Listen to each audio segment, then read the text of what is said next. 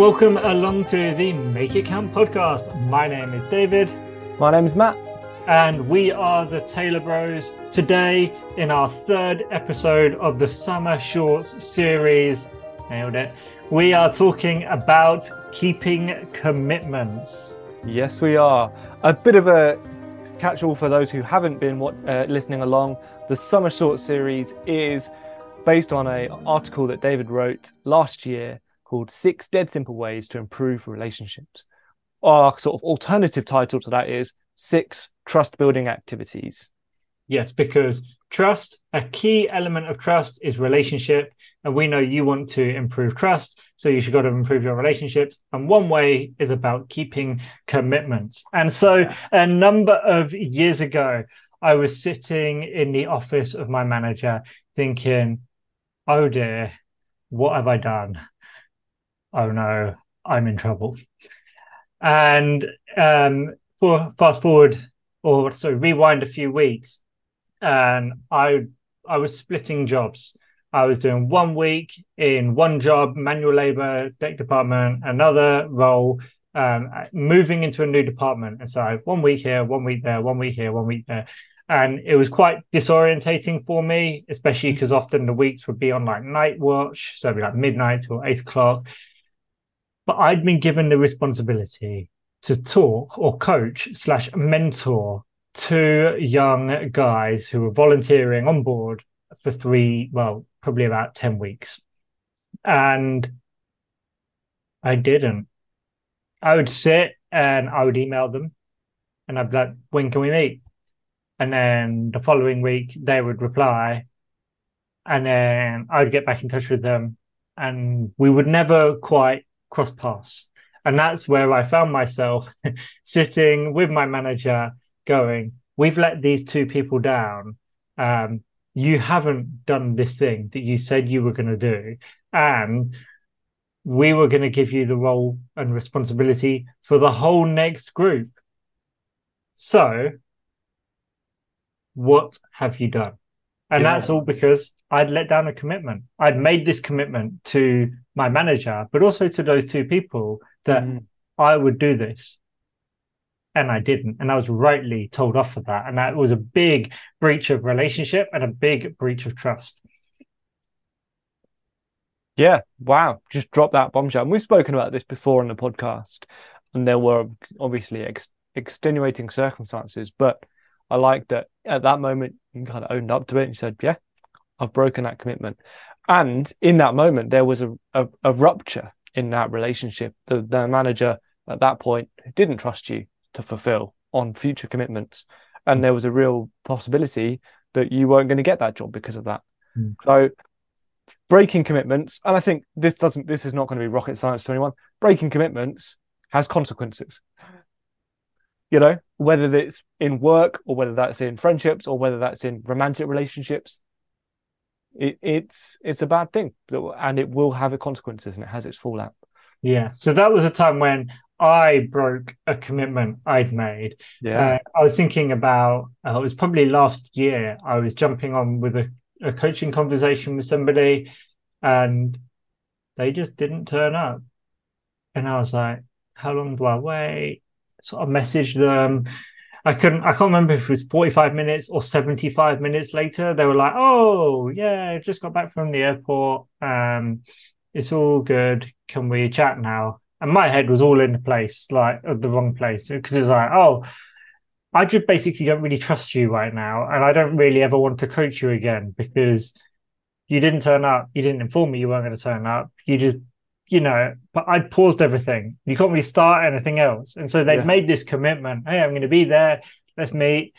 And then they didn't show up. And we've all had that as well. When we've been in this place, someone said, I'll be there. And they weren't. And that feels rubbish. That they've broken a commitment. And like you said, it's a big breach of relationship. It's a big breach of trust. Yes, absolutely.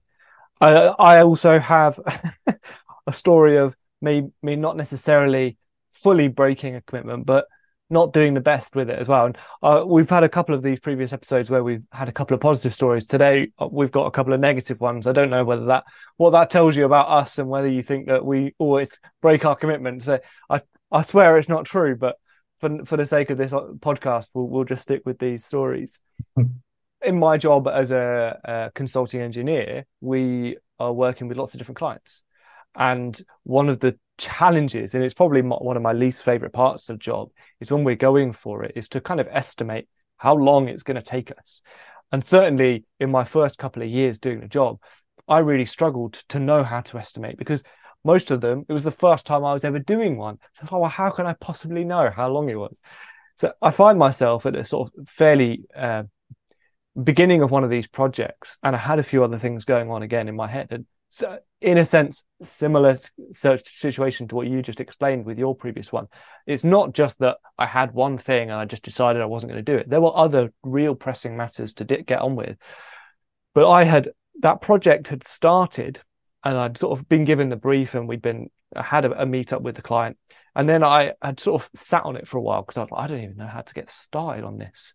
And we had a call with them a few weeks later, and I said, well, when are we going to get this work? And I had another look at it, and I thought, oh, well, I should be able to do it in like 2 weeks. I said, we'll get it to you in 2 weeks. But I completely discounted the fact that I had all this other work to do, and it was the first time I'd ever tried. So when I eventually got round to doing it, it took me a lot longer than I thought. And there were other things I was doing as well. So unsurprisingly, that deadline that we'd set never got met. It never had a chance of being met, because I had set an over-optimistic deadline. And so effectively what that meant is I had made a commitment to get it to them by then that I was not able to meet. And the purpose, I suppose the thing that I've learned since then is, why did I try and make that really optimistic commitment? Well, because in the moment it feels good. They're going, oh, great. Yeah, 2 weeks. That sounds great. Now they're back on board. So I wanted to avoid a bit of discomfort in the present. But what that ultimately led to was a couple more difficult conversations, and we just kept having to push it back a little bit. And when we eventually got it to them, they obviously were thankful that they'd got the work, but they were not best pleased, because they'd felt like we'd messed them around a bit and pushed them to the back of the queue, which ultimately I had done, which was not good. And I'm trying to remember now whether we've actually since had another job with them. And I'm not sure we have. And I don't know whether that's reflective of that. But it's, again, there was a rupture of trust. And I sought to decrease discomfort in the now, or in the near term. But what it meant is it led to more pain in the long term and a break of trust. If I'd said, you know what, let's be honest here, we're really busy at the moment, I've got a lot on, I won't be able to attend to this for a couple of weeks, but then you have my full attention on it, and then it will get, whatever. There's so many ways I could have handled that better, but it ended up being, I wanted to avoid that discomfort. I made a commitment I couldn't meet, and then I broke it. And so we just had to keep pushing it back. And I'm sure they felt like I was messing them around.